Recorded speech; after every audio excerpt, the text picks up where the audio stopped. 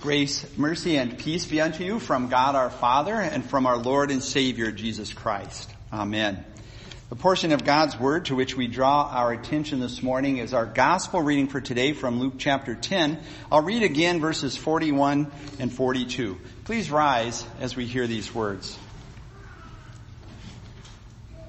The Lord answered and told her, "Martha, Martha, you are worried and upset about many things. But one thing is needed. In fact, Mary has chosen that better part, which will not be taken away from her."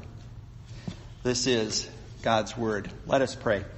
Heavenly Father, these are your words. Make us holy through the truth. Your word is truth. Amen. Do you remember that 1991 movie, City Slickers? In that movie, it involved three men who were going through midlife crises of various stages. And the main character, Mitch, he was really going through a tough time. He was so unhappy. He was unhappy at work. He was unhappy at home. He was just totally unhappy. And so his two best friends talk him into going on a cattle drive in New Mexico. And while they're on this cattle drive, Mitch got an opportunity to spend an overnight with Curly, the rough and crusty trail boss. And they started talking, and Curly was not known for talking a lot, but they started to talk about philosophical things. And Curly ended up talking about what the most important thing in life was. And he said, it's this one thing. And then he went on to explain that you had to figure out for yourself what that one thing was and then stick to it. Now, on the surface, that piece of advice has certain elements of truth to it. Is it up to us, though, to figure out everything that's important to us and go through and figure out, well, what is the one thing that's important to us? Wouldn't I have something perhaps different from what you would have as your choice of your number one? In the gospel reading this morning, we're going to see that there is one thing that is the most important for all of us, and in fact, for anybody in the entire world. Jesus puts it in terms of one part being better than another. In essence, he says that God's word is the better part. Now, we don't know exactly when this interaction with Mary and Martha took place. We know that Jesus was friends with Mary and Martha and Lazarus, their brother. We know from the rest of the Gospels that they lived in Bethany, which was a village close to Jerusalem. We know eventually Jesus is going to raise Lazarus from the dead. And we also can determine that based on how many people came to mourn Lazarus' death, that Mary, Martha, and Lazarus were well known and well liked in their community. So Jesus had been invited to stay with this family, and Martha, she takes on the role of hostess, and she takes it pretty seriously. Well, maybe that's an understatement. It talks about her being distracted, that she was so distracted with all of her preparations. But in a way, can you blame her? Martha knew who Jesus was. She knew that he was the Savior. She believed in him as her Savior. She calls him Lord. And so, in a way, it's understandable that Martha would want to do everything that she could to make sure that Jesus was comfortable, to make sure that he had a nice meal prepared for him, and that he was welcomed into their home in a great manner. She simply wanted to show her love for and her respect for her Savior. So we don't necessarily want to be too hard on Martha because she really wasn't doing anything that was terribly wrong. And then there was Mary. Mary, who apparently wasn't even lifting a finger to help Martha with all of her hostessing duties. She was sitting at Jesus' feet, listening to what Jesus said. So if you were Martha, would you perhaps be a little bit miffed at your sister for abandoning you with all of the hostessing duties. Maybe we can picture Martha coming through and maybe trying to make eye contact with Mary and give her some nonverbal hints to come and help her with her work. But instead she asks Jesus to tell Mary to help her with her duties. What Martha didn't realize is that Jesus didn't need to be served. Now, that might sound a little odd because I just said it would make sense, and perhaps it would be even admirable for Martha to want to serve her Savior, Jesus. But we have to remember why Jesus came into this world in the first place. He makes it very clear in Mark chapter 10 when he says that the Son of Man, that's Jesus, the Son of Man did not come to be served, but to serve and to give his life as a ransom for many. And Jesus still serves us today the same way in which he was serving Mary.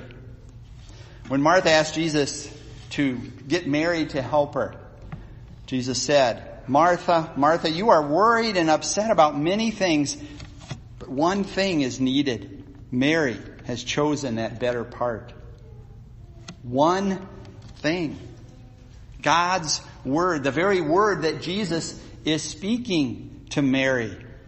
The word that he speaks to us every time that we hear or read the Bible. What's so special about that word? What makes it the one thing that is needed, the only thing that's needed? Well, what does God's word do? Well, it cuts through all of the busyness and hectic life that we live in and focuses us on Jesus. It tells us and it shows us again and again that Jesus came to this world to live as our substitute, to fulfill every single one of God's laws in our place. And it tells us and it shows us again and again that Jesus went to the cross to die as our substitute. His life for ours, his life to pay the price we owed to God because of our sins, so that we don't have to die. And what's even more special about God's word is that it doesn't just tell us about these things. It's not like just a book giving us all sorts of information. It also gives us the benefit of what Jesus did for us. In Romans chapter 10, Paul says, faith comes from hearing the message, and the message comes through the word of Christ. Everything that Jesus did for us, we receive by faith, through trusting in him as our Savior. And that faith comes from God's word. It's worked in us by God's word. So in the ultimate sense, yes, God's word is the only thing that we need. That's one of the main reasons why we come to worship, to hear God's word, to receive God himself, to receive Jesus in the supper that he's prepared for us. And yes, it's pretty easy not to take the time to come and hear God's word. You all have relatively busy lives, right? Or other things that you could be doing instead of coming to worship. It would be much easier to skip getting up in the morning and trying to get ready to go to church, get the whole family ready to go to church, to make that drive, however long it may be, to get here, to take a pass on, would be easier to take a pass on sitting through an hour-long service. Just think of all of the other things that you could be doing instead of being here in church. You could be getting more sleep. You could be getting things done around the house that you hadn't been able to get done during the week. You could be preparing your house for company. There's all kinds of things that you could be doing. But you are here. And that is great. Seriously. But before you go and pat yourself on the back too much for that, Who is it that really deserves the credit? Paul says in Philippians 2, it is God who is working in you, both to will and to work for the sake of his good pleasure. In addition, who is it that forgives you for all of the times that you're not here for selfish reasons? Again, it's God. God for the sake of Jesus. And then God is the one who motivates you to come here on a Sunday, to hear his word. God's word, that is truly the better part. And that better part is what Mary had chosen on that day that Jesus had come to visit Mary and Martha. She sat attentively at Jesus' feet, hanging on every word that Jesus was speaking, because it wasn't just any word, it was his word. It was God's word. And that word brought life, true life. Life now and life forever. And it brings fulfillment. True fulfillment that can't be gained anywhere else. Do we always seek fulfillment in God's word alone? If we're honest with ourselves, we have to say no. There are so many invitations that inundate us, that tell us all of these other things that can bring us fulfillment in our lives. We're told that fulfillment comes when you find something that you're passionate about and you pursue it regardless of cost. Maybe it's a job, maybe it's a hobby. But eventually that job starts to lose a little bit of its luster perhaps. Maybe you just go to your job because you have to, not because you want to. And that hobby that was so exciting at first, well, you start to lose a little bit of motivation and energy to follow through with that hobby, and that shiny new equipment that you got for that hobby, it's sitting in the corner of the garage gathering dust. Or maybe we're told that you can gain fulfillment through serving in the community, volunteering for some worthy project. And so you throw yourself into that, and it does the trick for a while. But eventually you start to get a little bit tired of it. You don't see any results all of the time, and you start to wonder, well, what's in it for me? Or maybe you seek fulfillment through a relationship. Take marriage as an example. When you first decided that special someone was the one, you were so smitten that you were willing to overlook all kinds of faults. But eventually those faults start to become annoyances. And then those annoyances grow into aggravations. And you start to wonder, well, what am I getting out of this relationship? How am I being fulfilled in this relationship? And maybe you even contemplated the D word. God's word, the better part, does not disappoint. It never fails to fulfill us. Listen again to what Jesus told Martha. Martha, Martha, you are worried and upset about many things. In other words, you are seeking fulfillment in all kinds of different ways. But one thing is needed. Mary has chosen that better part, which will not be taken away from her. I want us to think about those last words for just a moment. Which will not be taken away from her. Jesus is not going anywhere. His word is not going anywhere. This life, this physical life, is going somewhere. Everything in this world, this physical life, is going to go away. It's temporary. It will not last. Jesus says in Matthew 24, heaven and earth will pass away, but my words will never pass away. Everything in this world can't bring fulfillment. It doesn't matter what it is. Our relationships, our jobs. It's only God's word that can bring true fulfillment to our lives. Jesus isn't going anywhere. His word is not going anywhere. When we come here for worship, what do we hear? We hear Jesus' word. We hear it in the liturgy. We hear it in the lessons. We hear it in the sermon.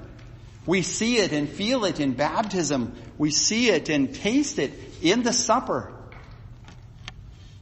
And that word works powerfully in us.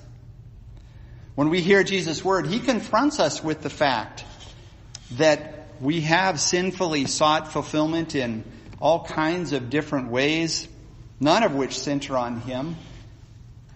And he tells us that these sins and all of the other sins that we commit deserve death, eternal death from him. But then he keeps speaking. He keeps telling us that he has come to this world to bring true fulfillment to us. That he has come to live and die so that our sins are taken away as far as the east is from the west. He tells us your sins are forgiven. You have life. You have true life now and forever. Isn't that why you keep coming to hear Jesus speak? Every time that you listen to Jesus in his word, you're like Mary, sitting at Jesus' feet, focused on what he's saying and not on all the hustle and bustle that's going on around you. By the grace of Jesus, you keep choosing the better part. You keep listening to Jesus. Now, before I close, I have to make mention again of the name of the village where Jesus was with Mary and Martha, Bethany. We know that name pretty well. Bethany is the name of our Synod's college up in Mankato. And the motto of the college is one thing needful. It comes from this passage. And there's even a group of singers on campus, female singers that are called the Mary Martha Singers. And of course, here we sit in Bethany Lutheran Church. Now, I can't say I don't have first-hand knowledge as to why the founders of this church chose that name. But if I had to guess, it would be because of their love for and their dedication to God's Word. You see, that's really what this passage in Luke is all about. It's not about whether you should be more like Martha or more like Mary. It's about God's Word. God's Word that is the better part. And it is always the better part. Amen.